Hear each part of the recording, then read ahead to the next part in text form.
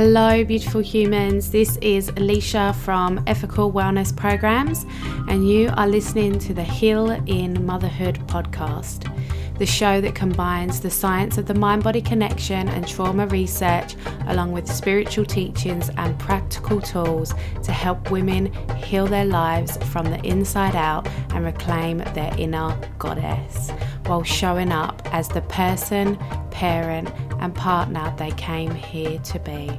If you like what you hear on today's show, please don't forget to leave us a review on the iTunes podcast app so that we can grow our community and impact as many women's lives as possible.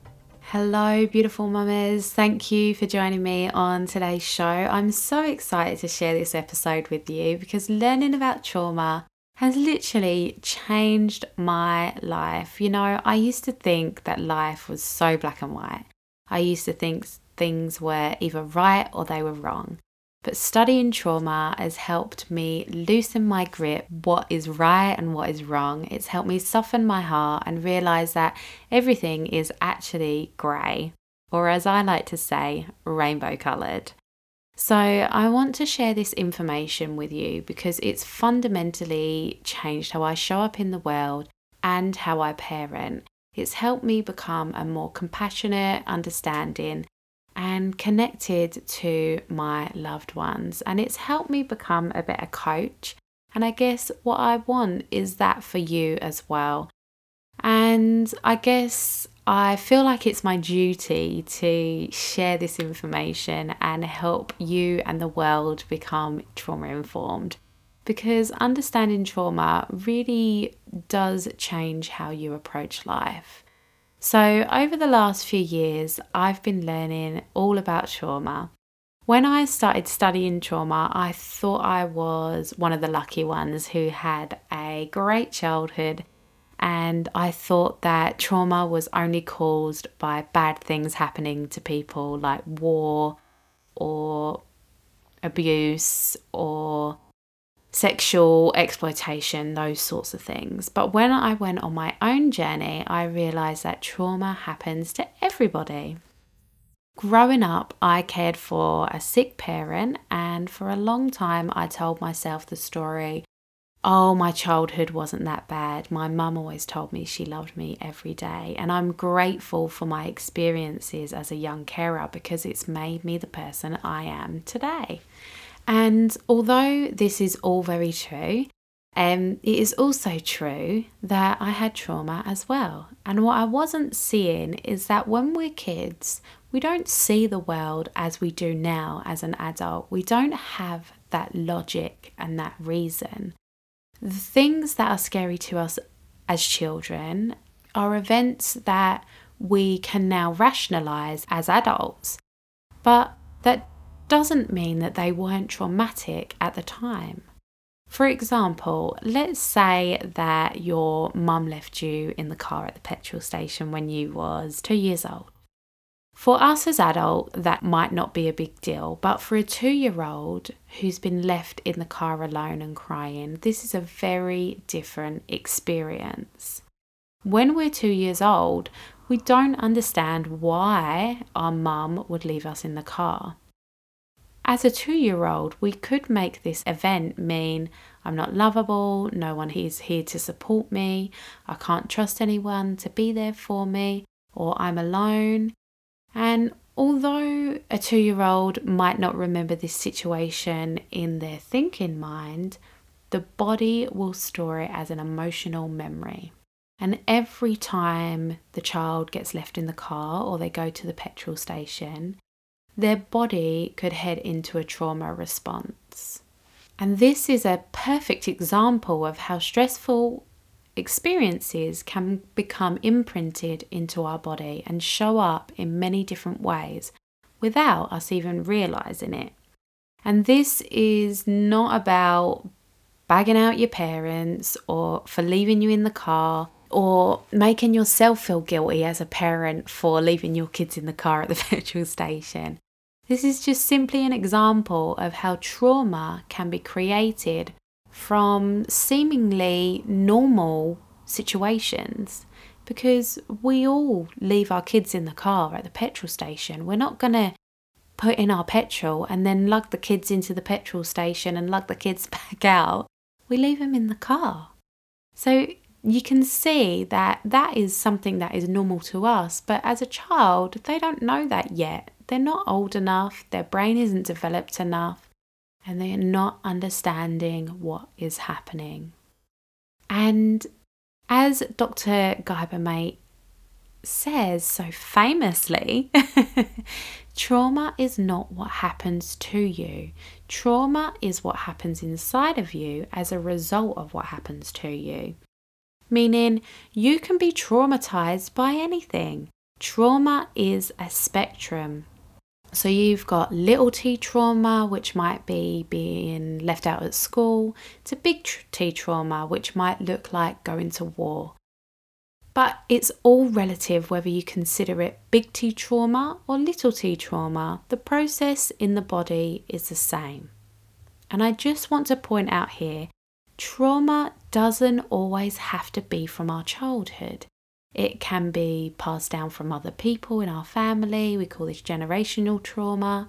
Or it can be cultural. It can be acute trauma. It can also be collective trauma. So trauma, for example, that's happening in the pandemic, that is collective trauma, and we all feel that. You know, I've been speaking to a lot of people lately, and well, more in the pandemic, and a lot of people felt angry, and there was just like this collective of anger, this feeling of anger, because we are all energy, right? So we all feed off each other. And when one person's nervous system is out of balance, it can trigger whoever they're with for their nervous system to be out of balance as well. So why are we talking about trauma? What does it have to do with transformation, healing, change, and parenting? Well, it's important to explore our trauma because it's what shapes us. It creates the lens in which we see the world. Understanding and exploring our trauma gives us a deep insight as to why we do the things we do and how we can start to unravel these adaptive behaviours and change them for good. So, what is a trauma response? Let's explore that a little bit more. Okay, so I want you to imagine you're out with 4 friends in a bar. You've gone out for a few drinks in the bit of the rougher part of town, and you're all ordering your drinks at the bar when a really drunk man comes in with some of his friends and wants to pick a fight with you and your friends. What happens in your bodies is all pretty similar. Your heart rate increases, your lungs dilate, your body starts pumping blood away from your vital organs and towards your limbs, and your liver starts to release glucose for energy. But you all have a different response to this event. One of you wants to fight the man, one of you flees, meaning you run away, one of you freezes and you play dead, and the other one thorns. You try to soothe the situation and make the man less angry by trying to be his friend. Which one are you in this situation? Do you go into a fight response? Do you get angry? Do you start shouting and making big movements? Are your muscles clenching? Is your jaw tight? The fight response can look and feel like blame, defensiveness, being critical, attacking others, verbally, or even attacking them just inside our heads. Or maybe you went into the flight response, which can look like running away, escaping, avoiding perceived threats, procrastination, distraction, trying not to think about the problem. Or maybe you are a freeze gal like me. I've lived in a freeze state for a long time, and with the freeze response, there is typically a reaction such as numbing, shrinking, or hiding. This reaction can keep us safe when fighting or running away would put us in danger, or when there's no chance to escape. So the freeze response can feel like feeling detached from your body and your emotions, or having the sensation of feeling heavy, frozen, laden, or unable to move your muscles. The function of the freeze response is to make the predator less interested. So it's the playing dead scenario. And within the freeze response, we also have the fawn response. This is when we can't fight off or escape our attacker. We sometimes have the instinct to comply. This is the people-pleasing response. And having an understanding of each of these types of trauma responses can help you understand your own behaviours. So if you're unsure on what your default response is, don't worry. I've added a little workbook with a questionnaire in the show notes. If you want to go ahead and download that, you can. It will be in the show notes for you.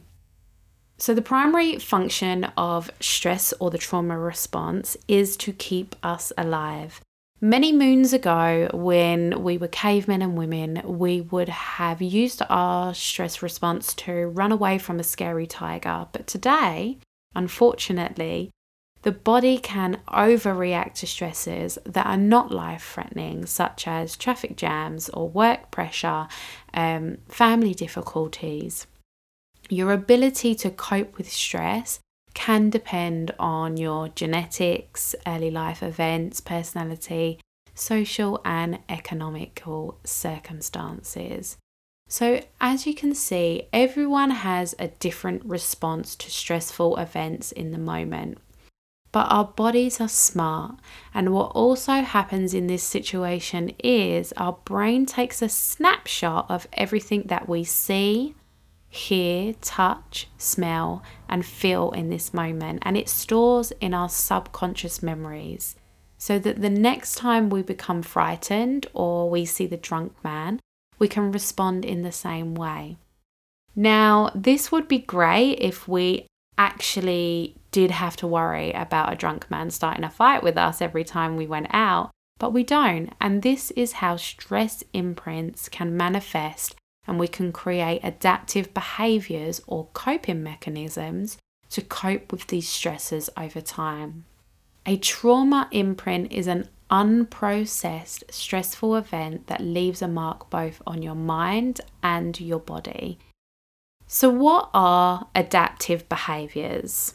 So take the fight in the bar, for example. No matter what your stress response was, imagine that after the event, you and your friends laughed off the event, carried on drinking, and the event was never spoken about again.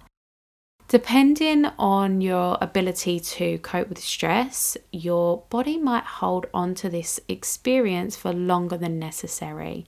Maybe you were the person who ran away and didn't stay with your friends. After the event, you might experience embarrassment for running away, or feel guilty that you didn't help your friends. You might create the story that you're not a good friend or that you're weak, which could lead you to avoiding your friends because you don't want to face them. This would be an adaptive behaviour created by trauma. When we don't process our guilt and our shame and we punish ourselves for our actions we've taken when we were in a stress response, it can manifest into physical symptoms like pain, fatigue, digestive issues, and much, much more. And this would be the body making a smart adaptation to help you cope with stressful events. And what's actually happening is your nervous system gets stuck in the stress response, which is the fight, flight, freeze response. And this response causes our nervous system to be in a regular state of fear, anxiety, depression, frustration, or self-loathing. And the opposite to that is the parasympathetic response, which is when your body is in the rest and digest phase. This is when the body has time to heal. However, if we never get to the rest and digest phase, our body doesn't have the opportunity to rest and heal itself, When we're calm, we can make better, more aligned decisions. We can move out of survival and attachment and move into calm and healing. So how do we find, feel and heal the unprocessed stressful events? Well, that is something that I teach in my programs, in my Emotional Freedom Reset program, that goes beyond this podcast episode. But if you want to get started today, then you can head into the show notes and download the little workbook that helps you see which stress response you have adopted over time. Okay, so today we explored what is trauma, how it affects our relationships to transformation, healing, change and parenting, the 4 trauma responses and what adaptive behaviours are. That's enough from me today. Thank you for choosing to share your time with me. If you've got any questions or if there's something you want to hear more about on the podcast, please reach out on the socials and let me know what it is you would like to hear. Namaste and thank you for listening.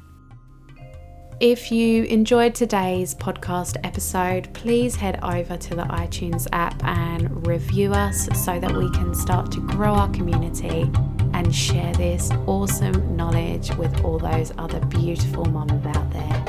Thank you for being here.